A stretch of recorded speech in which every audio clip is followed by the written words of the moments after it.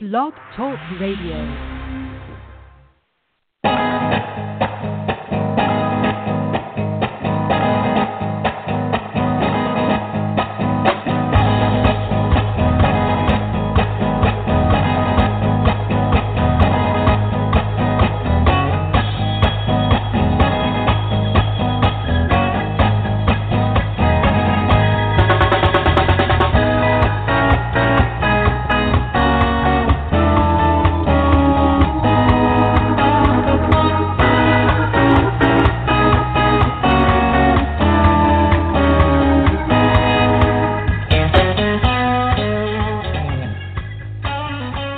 Welcome to the Posey Press Show, part of the Book Speak Network. I'm your host, Tory, author of the books Live from the Cafe and A Moment in the Sun.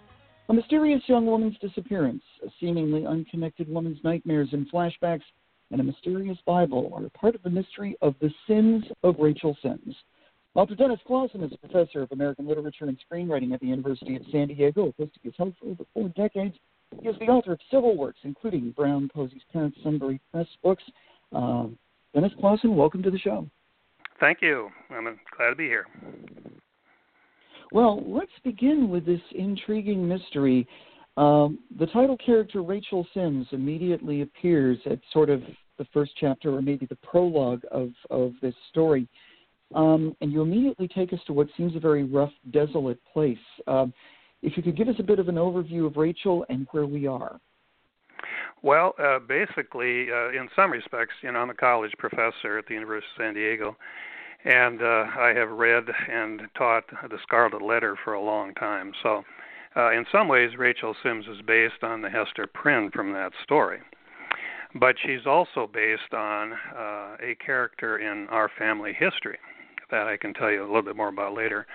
The actual setting for this is over by the eastern side of Minnesota, near the Mississippi River and some of the rivers that flow into it. And I lived there for a very short time when I was a boy, but I was always kind of amazed how everything was kind of made out of granite. There's granite boulders all over the place. And so that's the actual setting of the story. I can tell you more if you'd like about the family history, and that kind of led me in part to write this story. Well, by all means, you were telling me a little bit about it before we went on, and that is fascinating. Okay, well, here it is. I'll try to compress it. My father was adopted out of an orphanage in 1920. In the 1920s, he was brought to a farm in west central Minnesota. It didn't turn out to be a good adoption, and he eventually was able to locate his birth mother. He followed a trail of clues to her, and she told him who his father was. Now, he told me some of those things, and he shared some of that with me. Later, let's fast forward quite a few years to 1978, I was back in Minnesota with my wife, and we'd kind of run out of people to visit and things to do, and I just kind of said, let's go down to Dawson, Minnesota, where I knew at the time from my dad that's where his biological grandmother came from and his father, and just kind of ask people what they knew about him. And so we decided to do that. Now, I knew that his mother was deceased. She had passed away in 1959, and his father had died in a construction accident in 1948.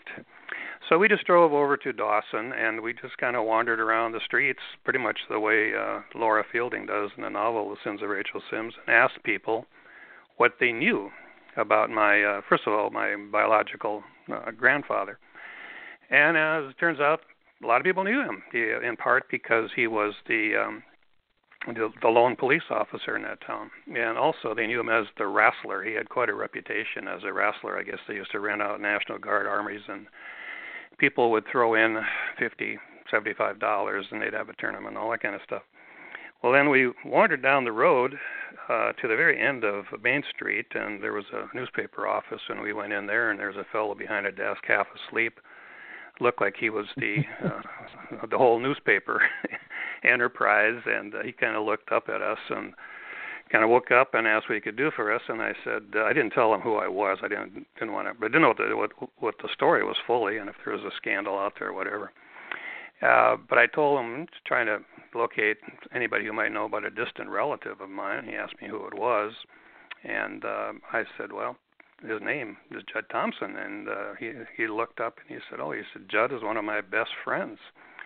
And he started to rattle off the things they had done together, and he spoke very highly of my grandfather. And he said he kind of took him under his wing when he came to the town and helped him move around and learn what was going on and everything. And somebody who had been on the kind of the fringes of our family history, I didn't know much about him, of course, was coming to life for me. Well, my wife and I enjoyed that so much, we started coming back for the next 7 or 8 days. And in one case, we were introduced to a local historian. And I told her I was trying to locate my grandmother. Well, she immediately knew the story about my father, about the birth. And she kind of alluded to somewhat of a public scandal or something. It was really kind of vague. It didn't seem like she wanted to get into it too much. But she said, you know, your grandmother's brother is still alive. He lives on the edge of town. He's a retired farmer. And she said, I think he'd love to see you. And I kind of tried to talk her out of it. I was a little bit uncomfortable about that. But she said, no. She said, he's a wonderful fellow, and he would definitely want to see you. So she went in the kitchen, called him, came out about 30 seconds later, and he said to send you right over. We'll have lunch together.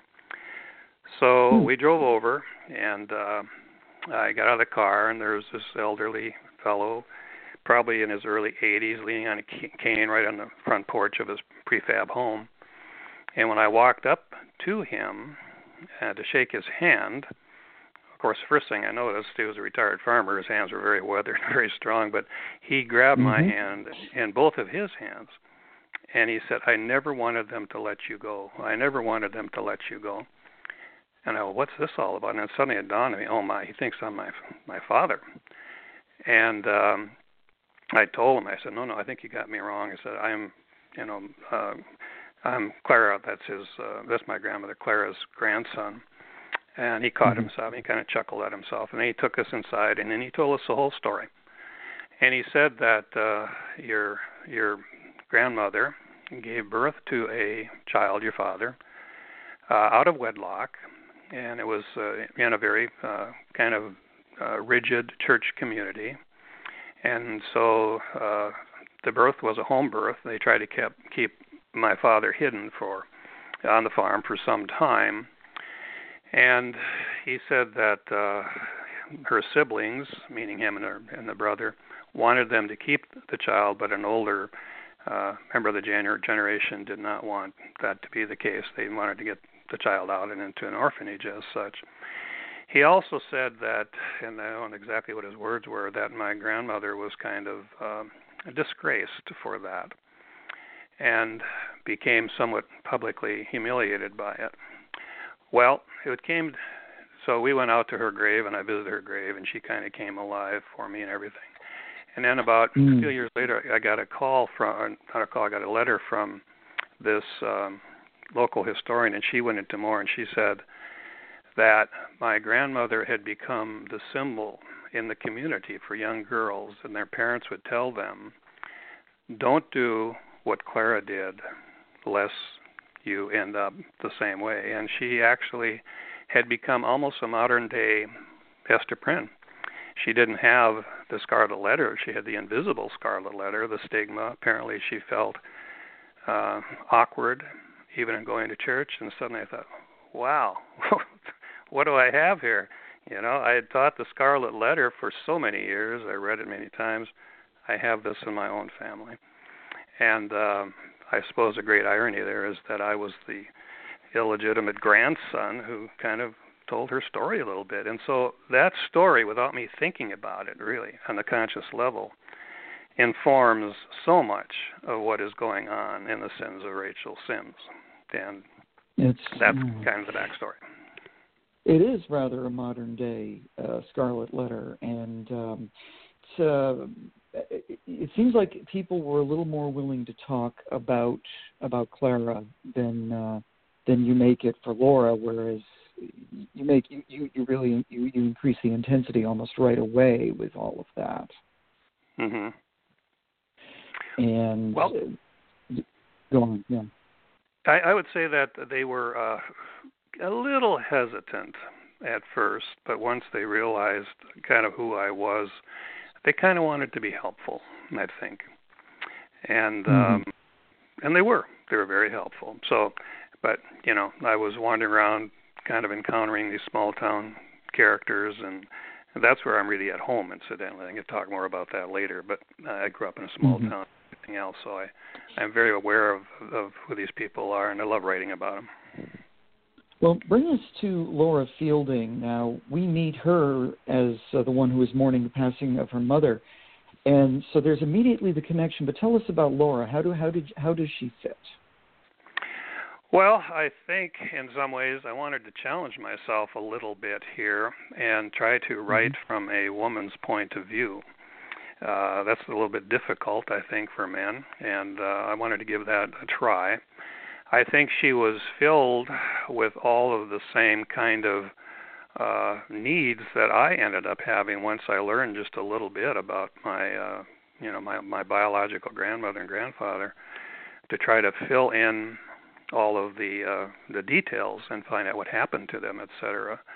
In her case, of course, Laura's case, she finds that she was living, I won't go too far into the plot, but she was living under kind of false names, and she realized that she came from somewhere else, and she became determined to try to find out where that was, who these people were. This is something that I encountered after my story I just told you. I met a lot of adopted children, especially the ones who came out of bad adoptions, and they developed just an incredible obsessive need to find out who they were and where they fit into this thing we call the human race, et cetera, et cetera. So I think that's the driving force in her, and then of course it gets more complicated as she discovers some of the secrets, in the small town, and kind of the unveiling of the bigger secrets along the way.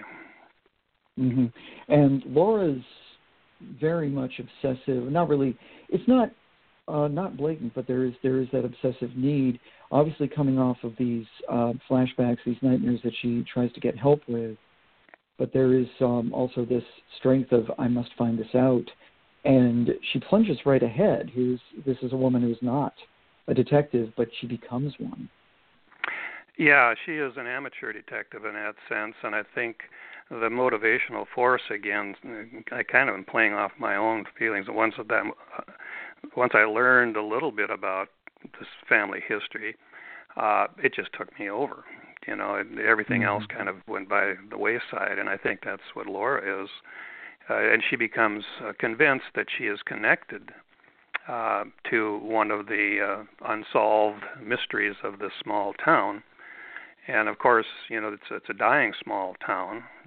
I've had a lot of experiences with them, and the characters that she meets in this town who are trying to make a life for themselves in spite of the fact that there's so much in the forces of history that are working against them. I have a lot of admiration for those people, and I love going back to Minnesota and kind of wandering around and talking to those people. But I think that she has that driving force to find out what exactly is this one unsolved mystery of this missing person, who she then begins to realize she is connected to. Now, the interesting thing about a lot of those characters, they have a certain amount of built-in familiarity based on your own experience. And some of the characters, some of the townsfolk, there were some semi-stereotypical characters, but not in a bad way. You did give a lot of depth to, the war veteran who's got his own mysterious past, and some of the characters of the church community, and just the people like the lady who runs the bed and breakfast. How difficult is it, for you to build characters for a story or any story? How do you make them? Well, actually, when it comes to the small town characters, it's not too difficult for me because actually I've known their types for the first 20 years of my life. And so I kind of just start with, a plot. I write everything as a screenplay first, incidentally. And then I build the story on top of the screenplay. I teach screenwriting, a lower division screenwriting course at the University of San Diego in addition to American literature. And I find that with a screenplay, and it's kind of a modified screenplay, when I write the story first, it brings the spirit of the story out into the surface rather quickly. And, the characters along the way, they kind of come alive before I even start the novel. So by the time I'm done with the screenplay, I know the spirit of the story. I know the structure of the story, although I keep an open mind to that one because I think so much of us, the writers, we have to write instinctively. We have to go with our instincts and, let the story kind of find its way as well. I have a pretty good sense of the ending, and by the time I'm done with the screenplay version, I can tell if the characters are working or are not working for me, then what changes need to be made, get rid of them, build them, give them a better chance. So once I start the actual novel, then, and this is kind of my preliminary organization, it's kind of a scaffold that'll fall off to the side eventually. That is the screenplay. But I find that I've already have a sense of who they are.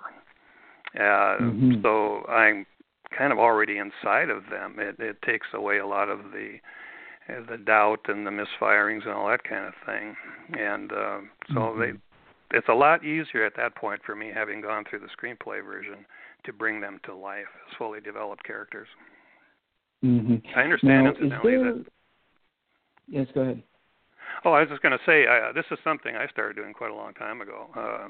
And I've learned I kind of wander around the internet a bit, that more writers now are actually using screenplays as, rather than conventional outlines, they're using screenplays for the same reason that I have. I have to be careful with that because you don't want it just to be a checklist of things that you hit along the way. But what you want to do is just see it as a temporary scaffold and then let the story take a kind of organic process of its own.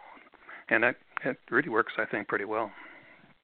That's interesting because it's like, I was just thinking, oh God, it's almost 30 years ago when my first stab at writing was a terrible science fiction novel, which basically turned out to be lousy Star Trek fan fiction.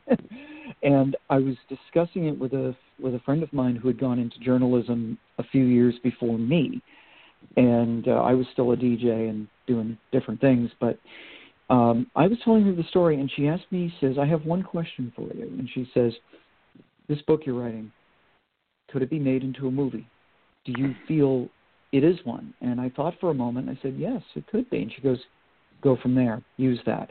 And it was a very interesting piece of advice. So for me, it's kind of like I still write in the book form to begin with, but I visualize. And maybe that is what you're doing because of your experience in screenwriting. Maybe that's it. Well, it does create certainly an underlying screenplay structure because it's already there. I find that it helps me in a couple of ways. It helps me writing dialogue because when you write for a screenplay, you're writing dialogue for performance. And when you're writing a novel, you're not really thinking in terms of performance. Someone like Mark Twain, for example, he read everything out loud to his wife and kids or his friends, and he wanted to make sure that he got the dialogue down perfectly. I find that when I do the screenplay, it helps me with the dialogue, for one thing. It also helps me with kind of create more stronger visual images when you get into the writing of the novel. And it gives you just a sense of knowing where you're going with the story. Not necessarily that you're going to end up the same way, and it doesn't always end up the same way. But you got some kind of a structured way of moving through the story. And, I know there are people who say, well, just start and see where it goes. And I've seen a lot of student stories and screenplays that don't really work that well when they go that way. You got to have kind of a sense of where you're going with it. And there was, I don't know if you remember the author Sue Grafton, the very successful mystery writer of the Alphabet series. But she worked Yes. in Hollywood for a time, and she said that an awful lot of what she learned from screenwriting, she was able to use when she started writing novels. And one of the things that she learned was to try to anticipate her endings fairly early, so that she could kind of then do all the foreshadowing and false foreshadowing along the way. And of course, it worked out very well for her. Now she didn't have very good things to say about Hollywood, but she certainly thought that experience worked. And I guess what I'm saying is I kind of see myself as a storyteller as much as anything else. So I want to tell a good story, and I'm hoping along the way maybe they can motivate readers to think about some things. But the first thing is to tell a good story. That's the same thing with me. Is whenever I begin thinking about a project, and my rule in terms of writing is I generally will not write for several months. I'll just let a story go upstairs and cook in my brain for, anywhere from 3 months to maybe over a year or more than that, because I'm just letting the story kind of simmer. And I may write out an outline, and I'll write out my character sketches, and then I'll just start talking to them and sort of find out what they are, what are they like, and what am I missing from their characters. But I just give it time. I just can't dive right into it. And it's the same way. It's like you're building a scaffold. I guess I'm building a framework as well, because it's like I usually know my beginning and I usually kind of know my end. And then it's that in between. There's no straight line. There's no point A to point B. I always joke with people that it's point A to point AB to point AC. Maybe now we get to B, etc. Well, we're on the same page on this one, because actually this story of Rachel Sims was spread out probably over 30 years. Partly because I had other writing, projects that came up. I had a couple of textbooks. I had a couple other books. I wrote a newspaper column. So I carried this story in my head for a long, long time. And I think, to go back to what you talked about, as far as bringing the characters to life, I think the more, and I try to tell my students this, and sometimes, many times they don't. They want to write it and turn it in the next day, and I tell them what you have to do is carry it around in your head for a while until that story becomes a reality, and until those characters become real to you. And the only way that can happen is if you have the time. You get away from it. I do some of my best writing, actually, and maybe you do too, when I'm away from the computer and when I'm away from, anything. I'm just wandering through life and carrying the thing around in my head, and that's when it kind of starts coming to me. So time is so important. Yeah. Well, there's that, yeah. And usually, and a friend of mine once told me this, and I kind of sympathize with her. It's like the moment that you're exhausted and you're trying to go to sleep, you get the idea. And for her, she immediately has to jump out of bed and write it down, or she's going to forget. And I get that, because I've done that. But I've also kind of over the years developed my own idea that, like, if I don't write it down, like if I'm driving or if I'm working or doing something where I don't have the time to do it, I've gotten the idea that if it comes back to me later, then it was meant to be kept and it's a good one. If it's something I just thought of and it doesn't come back, then it's okay. There's a famous story about story about Robert Frost, who is still the most successful poet in American literature. But and I'm not sure I got all the details right here, but he talked about how he had worked for days and slaved over this poem, and he thought he finally had it, and he was exhausted, and he went to bed. And before he fell asleep, all of a sudden, he had this kind of a sense of another poem that came to him very quickly. He got out of bed, and he wrote it down. The first poem was completely lost. He didn't even finish it. The second poem, I believe, not 100% sure, but I think it was Stopping by Woods on a Snowy Evening. It was one of his more famous poems, I know that. And he said, the lesson there, he said, behind every bad poem or bad work of art or literature, there may be a good one trying to get out. And so I think that's one of those things, because it's like you have every so often you write something that you initially think is really good, and then all of a sudden you look back at it and you're like, what is that? It's kind of like a clunker. Well, my first attempt at fiction was kind of every English professor probably writes a novel about an English department, and it was pretty awful, to be honest with you. I mean, it wasn't even that good. And I learned later that actually publishers, one of the number one thing they get as far as stories are stories about English departments. And of course, every English professor wants to write a novel, I guess is what it comes down to. So that was one that deserved to be buried in the backyard. I had one of those. It's funny because I had a screenwriting class that I took. I'm from Vermont originally, and I went to school in Maine, but I took a couple of summer courses one year at the University of Vermont, which was right down the road from me, and my father went there, and my sister went there, and I had a guy named Barry Sherman as my professor who worked in television, worked in screenwriting. He did an awful lot of different things, and I was trying to think of what do I do for a screenplay, and one of my classmates said you ought to do something about radio because that's what you do right now. You know, you're DJing and stuff. And I thought, no, I could, and I wrote a screenplay. Professor Sherman had quite a few things to say about the initial mock-up of it, and in the end, it turned out to be a senior project for when I went back to school in Maine, and I guess I did pretty well with it, but I look back at that now and I think, oh my God, how incredibly melodramatic and juvenile that was. Of course, I was only 20 when I wrote it. Yeah. Well, one of the things that you were describing that came to mind here is a lot of people have the wrong impression of what a screenwriting course is. They think it's all about calling angles and technical shots and all that kind of thing. It's not. It's storytelling.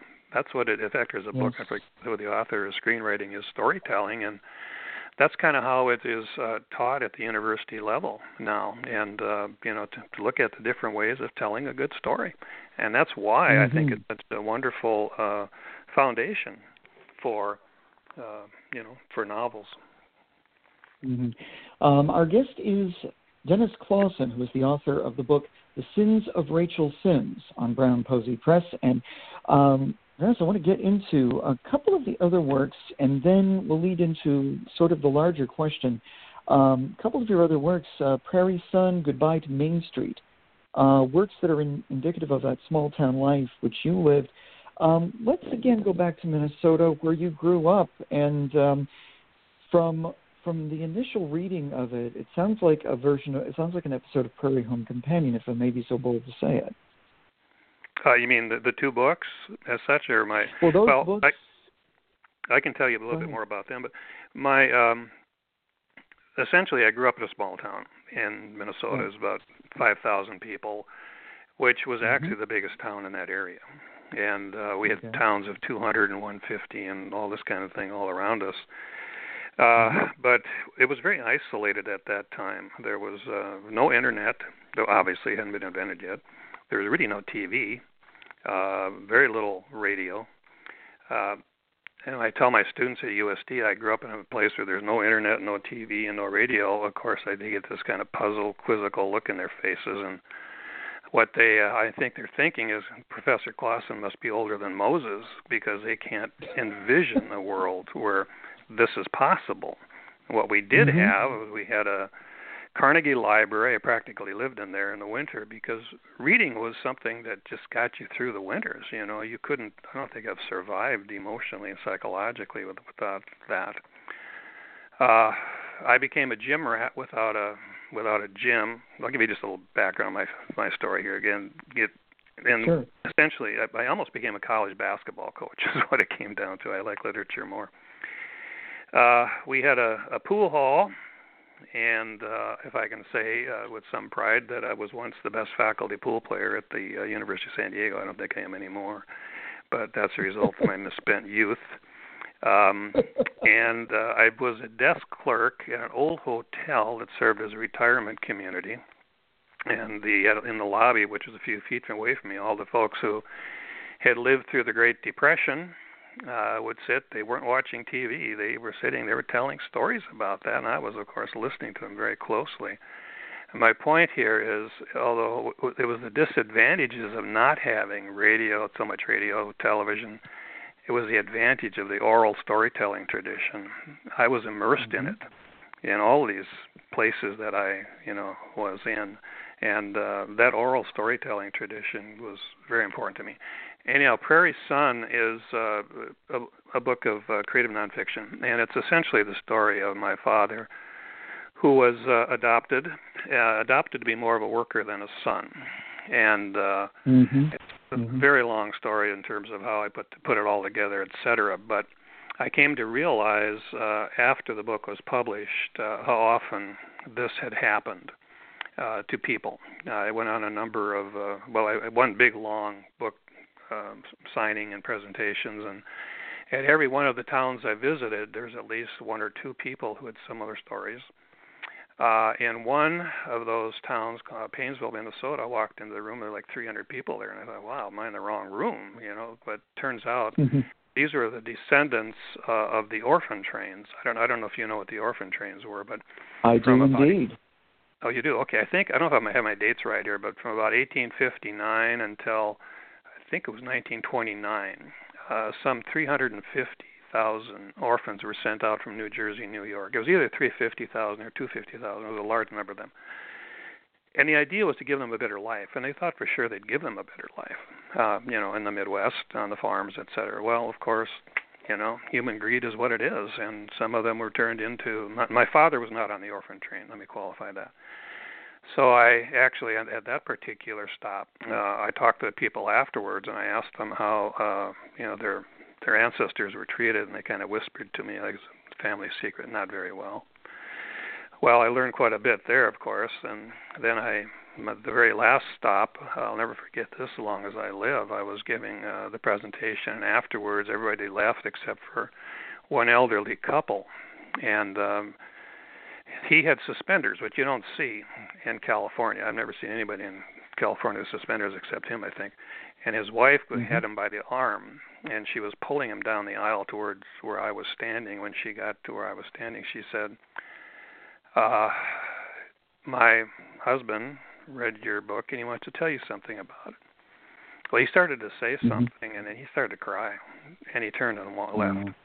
And then she said, what he wanted to tell you is he had a life very similar to your father's, and as you can tell, it still is very painful for him to talk about. And so anyhow, that got me involved in that one. And then the other one is kind of a family memoir, a more sprawling, less structured kind of story, and but it tries to answer some of the questions people had about the characters in Prairie Son, and that became a pretty big project. I probably off and on put about 18, 19 years into that one too. So I'm all over the place as far as these. A person, a writer should probably stick in a genre, and like Sue Grafton did, but I kind of have to feel a pull from the story, and once I feel it, I go there. So, I've kind of tried to write almost in every genre, some probably more successful than others. I've done the same thing, and it was partly to test myself to see if I could do it.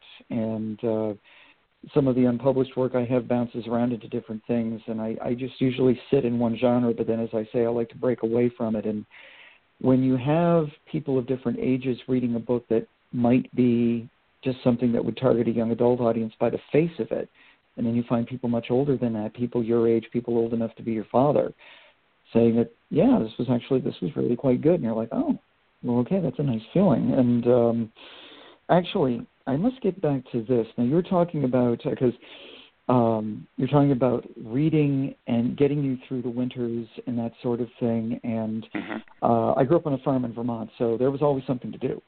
But there was a lot of times where there were long nights, and there were long periods where reading for me, especially being the youngest in my family and being much younger, reading was a wonderful thing that could take you places and get you through some of that. In your local library, what drew you? What were the types of books you turned to? What kind of authors were the ones that got you?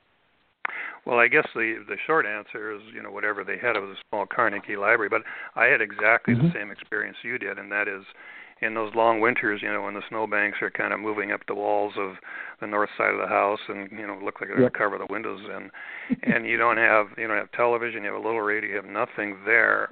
The trip to the library to pick up, we could take 3 books out at a time, was huge. It was just huge. We had a librarian, Margaret Grove. I'll never forget her. She was she was a character. She would countenance no interruptions in her library. I don't care if it was the mayor of the town. If they were making too much noise, she'd throw them out. And she took to me because she could tell how much I loved to read. And so she would kind of walk me around the library and point out different things I might enjoy reading. And a lot of it was history. So a lot of mysteries. I always enjoyed the mysteries. Sherlock Holmes, Edgar Allan Poe, Agatha Christie, all this. Some of them were just stories about dogs, animals, whatever. I just wanted to find something that when I walked back home with my books, trudging through snowdrifts sometimes, that I could lose myself in that world and could kind of just forget about the long winter nights and all those other things that you obviously have experienced as well. So Margaret Grove, God bless her soul, she also had the best apple tree in town, incidentally. We used to go down the hill to her home and then go up to her yard and reach up and grab an apple and then come out the other side with it. And as it turns out, she knew we were doing it, and she kind of enjoyed watching us. But she was a character. Well, that's something else, and it's like somewhere along the line you must have had your own inspiration from listening to the neighbors telling these stories to reading these stories as well. Was there anything that specifically prompted you to say, I wish to do this, I want to make my own stories? Well, I always did well in anything to do with writing. That kind of came fairly naturally to me. And one of my teachers in the 5th grade actually recognized that I struggled. She thought I was struggling with writing, but she realized that I couldn't quite keep up. My hand couldn't keep quite up with what my mind was saying, and so she encouraged me to take a typing course. And I took a typing course, and I was typing everything by the time I left high school, which was kind of unusual. Yes. Yeah, and I still have my old manual typewriter, incidentally. I love that old manual typewriter. Paid $39 for it. Yeah, and I guess, along the way, there's people who do things that you don't really think too much about at the time, and they change your whole life. And the fact that she recognized that I needed to type and not write longhand changed my thinking in terms of what I wanted to do. That certainly did it. Margaret Grove, by walking me around the library and showing me books I should read, that changed my life. That local historian in Dawson who told me about my grandmother, that changed my life. I guess there's just, I'm not sure if that answers your question, but it kind of brought to mind all these people, and many others too, incidentally, kind of just had that little interaction with you, and yet they kind of sent you off in a direction you probably wouldn't have taken. I find that kind of fascinating, really. And in terms of your education, what led you to move into teaching and to the university? Well, that was something when I was young. If somebody had told me I was going to be a college professor, I would have said, no way, it's not going to happen. And I got involved in high school. I did well in English classes. I didn't do so well in the others. The things that interested me, I could do well, and other things I kind of just blew off. And but I came out of high school and then into college, and it was just a different kind of world for me. I started to really enjoy learning, and became kind of a voracious reader in a whole variety of different things. And kind of little by little, I just kind of kept moving in that direction. I had a mentor in college who was actually a little all-American basketball player who also loved literature and taught American literature courses. And so he was my coach in college, and I admired him so much because he was such a Renaissance man. I think I saw that what he was doing was so fulfilling for him, and it was really different than what I thought it was going to be. And I thought, gee, maybe I can do this, although I was a little bit hesitant because at one point I did not like to stand up in front of a class or for anything. I was really self-conscious and shy about that. But I thought, maybe I can do this. And So I just kept going and got a master's degree from the University of Minnesota, a PhD from the University of California. And I remember the first class I taught, I was going to be so prepared that nothing could go wrong. And of course, everything went wrong. I was done in 15 minutes, and I thought, oh God, how could they possibly want to listen to me? And you learn from your mistakes. And one of the things I learned, it's a whole lot more difficult to teach a good class than it appears to be when you're a student. You think it looks easy. Well, it takes some doing. And along the way, I guess I kind of overcame some things in myself, that sense of self-consciousness and that sense of not really wanting to be the center of attention. I didn't really want to do that. And kind of by a fluke became a college professor, and I've been doing it now for about 40 years, I guess. So yeah, it's just another one of those things in life that you wonder if looking back, well, that was a good one. It was a good choice for me. It was a good choice, actually. Now, you had I don't think I would have made a good college basketball coach. Incidentally, I think I would have been too mercurial. I think it would have been up and down and all over the place. I can believe that. In terms of teaching, now you were talking about that you teach. You use the Scarlet Letter as one of the books that you teach with, and you also teach screenwriting. What classes of students do you teach at the university? Do you freshmen, sophomores? Do you do all 4 classes? Well, at the University of San Diego, where I teach, all the full professors teach both the freshman and sophomore level basic writing courses and things like that. The American literature course I teach is actually American literature to 1940. So I'm kind of lost in the past, and with Hawthorne, Melville, Poe, Twain, Cather, those kind of people. So that's an upper division course, and the screenwriting course is also an upper division course. We don't have a graduate program in our English department, so those are taught at that level. But I find some really interesting things with the screenwriting class, and that is the students in that course have probably seen more. They've seen more films than I have. They are a film generation. And when they're taking literature courses, they kind of want to see in a novel some of the things they see in films, and I find that they're looking for storyline. They really want to see a strong storyline. That's not to eliminate voice. Voice is important, obviously. Publishers are looking for it and everything else. But I think this generation is equally hooked, at least, on stories that are really well plotted, because that's what they've seen. In good films, that's what they've seen. They've seen a lot of bad ones too, I'm sure.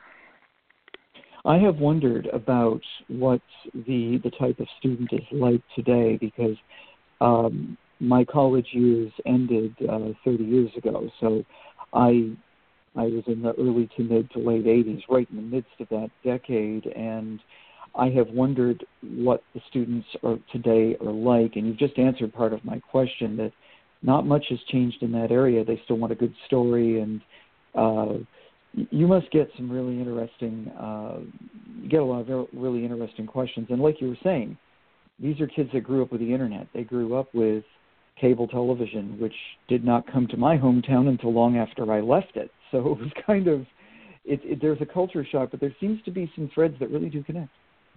Well, I think there are. I do have a lot of empathy for this generation, because I think that they see some of the things going on in the world and the country, and I think it's my understanding that depression type problems are very high with this generation, and I think it's they want, I think, a lot of them to take literature courses, but they don't see the job prospects at the end of all of those things. So, I have a lot of empathy for them. In some ways, I almost feel sympathy for them because they have the internet and because they have the iPhones. We had none of those things, of course, as I mentioned earlier, and I think I kind of miss out on something that way. I was driving out of campus the other day, and I saw this young couple walking hand in hand, and obviously they were boyfriend, girlfriend, and I saw in his other hand he had an iPhone, and he was looking at it, and she was looking at her iPhone, and I thought, what's the connection there? You know, they're kind of walking together, but they're not really together. So I don't know. I think there's obviously some good things about the modern technology, but I think there are some things too that I don't know that probably create in my opinion, my old-fashioned opinion, probably creates a little bit too much of a. They're too much with the world in some ways, and not enough perhaps with. Yeah, it's interesting. I saw this yesterday. Similar thing. I saw two people who were friends, two women sitting I think they were at a Starbucks or something like that. I think it was going to get coffee, and they're both sitting next to each other on their iPhones, and they're comparing what they're seeing on their phones, like they're watching the same TV. They're watching two different TV shows, and I was kind of like, okay, well at least they're talking to each other. I don't have an iPhone. I have one of those old flip-top phones, which nobody has anymore. And the only number I think I have is my wife's. My wife knows the phone number. Nobody else does. And I showed that to my students, and I'm pretty sure at that point they thought, yeah, Professor Clausen must be older than Moses because nobody carries that one around. Well, I resisted. I had a flip phone up until only about 2 or 3 years ago, and I finally had to break down and get one for my work. So it was kind of like, okay, I'm going to do it. And it's one of those things where it's without being like autocratic about it. We've got to find a way. And sometimes for me, it's kind of like, okay, when I'm talking with someone, I got called out about it once a few years ago. So I just try to be out of politeness, just make a point of putting my phone away or shutting it off or putting it down. It's like, okay, you have my attention. Yep. And I hope that's an example. I hope. Well, I understand, that some people have to have them, and I know that. For me, I kind of like being unreachable for the reason that we talked about earlier. A lot of times when I'm wandering through the world, I love to be doing my writing. I'm writing in my head, and I just kind of don't want to be interrupted. So it's the fact that my phone is off more than it's on, and my wife complains about that when she's trying to get a hold of me. But I just kind of enjoy solitude, and I'm not sure that young people today have that. There's a chapter in Walden, David Thoreau's Walden, about the importance of solitude and its importance in terms of enriching our whole sense of life and everything. And I think it is important, and I think there's very little solitude in the world today. Kind of taken away from people.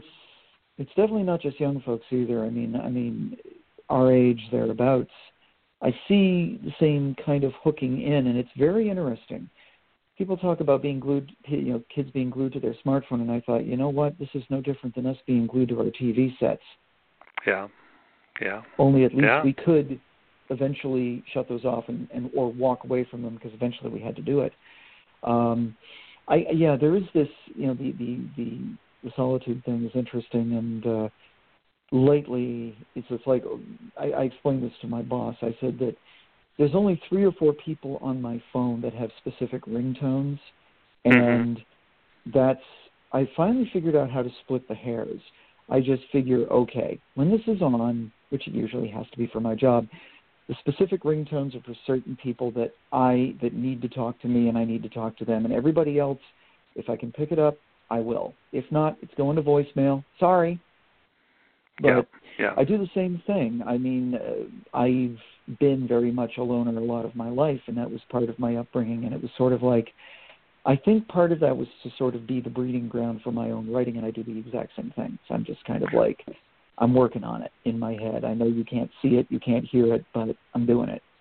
So I thought back to that kind of thing many times when I was reminiscing about my my adventures in my small town pool hall and listening to the we didn't have a retirement community there in terms of any place where they could go, so they would gather in that pool hall, a lot of them. And I thought, what if they were alive today? Well, they'd probably be watching TV, maybe they'd be looking at their iPhones, I don't know. but they told their stories, and they created a sense of community through their stories. And it was just fascinating to watch and to listen to. There was a couple of them who had been up in the Canadian Gold Rush, I guess, and they would have a little fun with Robert Service's poem, The Cremation of Sam McGee. They'd kind of throw, these lyrics back and forth at each other, but I thought it was wonderful. And I had the same experience, of course, when I was in that old hotel, because a lot of the retirees actually had rooms there, especially if they were widowed, and then they were down in the lobby, and they didn't watch TV. They created a sense of community. So I don't want to idealize the past, but there's something that's been lost there, I think.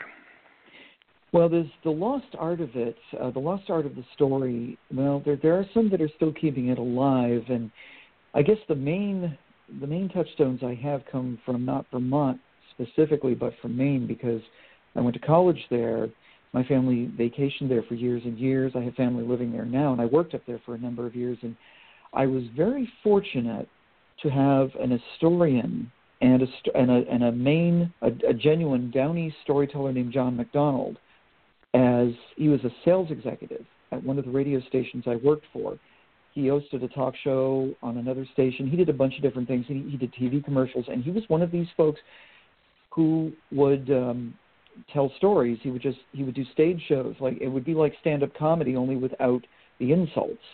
And he and another gentleman that I became friends with, Tim Sample, doing the same thing. And they were taking from the stories of the late Marshall Dodge, who was one of the eminent Downey storytellers, and they would do the same things. They would tell the same stories, they'd make up their own, and they'd throw in their own twists. And very entertaining, but also a reach back in time. Yep. You don't see enough of, and you may know somebody like that. In my field, of course, one of my favorite authors is Mark Twain. I think he's everybody's favorite author in some ways. I'm very fortunate I get to go through the survey course, and a lot of these authors have become like old friends over the years. I enjoy him as much as anyone, but more than anyone else, he really was an oral storyteller. And he actually took a lot of his stories came from things he heard in the mining camps, on the steamboats, and this kind of thing. And he turned them into literature, and he turned them into really high art, made that transformation. So, a lot of what we consider, I think, novels and literature today really start from some basic storytelling that writers heard and kind of decided to run with. And anyhow, that's... hopefully that world is still with us in some ways. Well, some of us are still keeping it alive in our own way, I think. In the time that we have left on us, I need to ask you about some of the other projects you're doing for Sunbury Press, and what upcoming works are the readers going to get into their hands soon, hopefully? Oh, sure. Well, I'm actually working on a book called The Accountant's Apprentice, and I'm actually stretching my wings a little bit, because everything that I've written up to this point is really set in rural America or small towns. But this one is set in an urban area. It's set in San Diego, and about some very mysterious and kind of difficult to explain events that happen in our town, our city, actually. And one of the things I guess I've discovered in the writing of it, it's, you can make a distinction between small towns and big cities, but I'm finding that big cities actually are a conglomerate of small towns. Depending upon where you are, you still kind of get a lot of these small town type characters in that area, et cetera. But so I'm doing that. That's going to be coming out in October, and I'll be giving a presentation at the university on that one. It's another. I'm trying to be a little vague here. It's kind of, I start again with a genre of sorts, and then hopefully kind of transcend it in some ways. So I'm doing that, and then we're going to also bring out a novella, really, called My Christmas Attic, and it's based on a boy. It's kind of set during the era of the Korean War, and a young boy, who is struggling with dyslexia at the time, and the loss of his father, missing in action at least in the Korean War, and how he's kind of bullied a little bit at school, and kind of struggles with that, and kind of becomes more and more isolated from his from his classmates, and it was at a time when dyslexia was not really diagnosed very effectively, or how to treat it was, et cetera. We've had some of that in my family. My sister was full-blown dyslexic. I may have had a mild case of it. I know there's a couple switching things I still do. My son actually was diagnosed with a processing problem, the name of which I forget. It's a form of dyslexia, because dyslexia has many forms. And so I wrote it for him first to kind of bolster his spirits a little bit. And it's turned into a Christmas story, and so Sunbury's going to do it. Then I'm very happy about it. So one last question I have then. What advice do you give to an aspiring writer of any age? Well, some of what we have already talked about, I think, and that is learn to become a good storyteller. Because I think what you want to do more than anything else is you want to have an underlying story that kind of entertains and pulls people in and makes them want to be in that world for a while.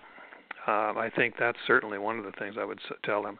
I'd also tell them that for writers, the first 20 years of our lives are frequently the ones that are most informative in the kind of writing we will do later. That's so true of. Twain wrote Huckleberry Finn and Tom Sawyer about his early experiences. Salinger wrote about young people, those based on his own experiences. Willa Cather, when she left Virginia and came to Red Cloud, Nebraska, at 8-9 years old, that became the foundation for her Prairie trilogy. I think the major writers have all kind of tapped into the fact that the first 2 decades of our life, things really affect us at a deeper level, and we can bring them out later and turn them into literature and art that's probably going to be more higher art, higher literature, et cetera. I would certainly say that. I would also, say, think of the places you're writing about. Eudora Welty used to say, all literature begins with a sense of place. And you think about those same list of writers, and we identify every one of them with a place. And I think that the places you've been, the characters you've met when you are in the first 2 decades of your life are probably the ones you're going to write best about. And I tell my students, you probably already have it inside of you, because most of them are close to 20. It's just that you haven't learned how to turn it into literature yet. Right. Well, Denis, thank you very much for your time. I've really enjoyed this. Oh, this has been terrific. Thank you, too. I had a great time. Thank you so much. My guest has been Denis Clausen, author of The Sins of Rachel Sims on Brown Posey Press. I'm Tory Gates, your host. Check out my Brown Posey works, A Moment in the Sun and Live from the Cafe. This is the Book Speak Network.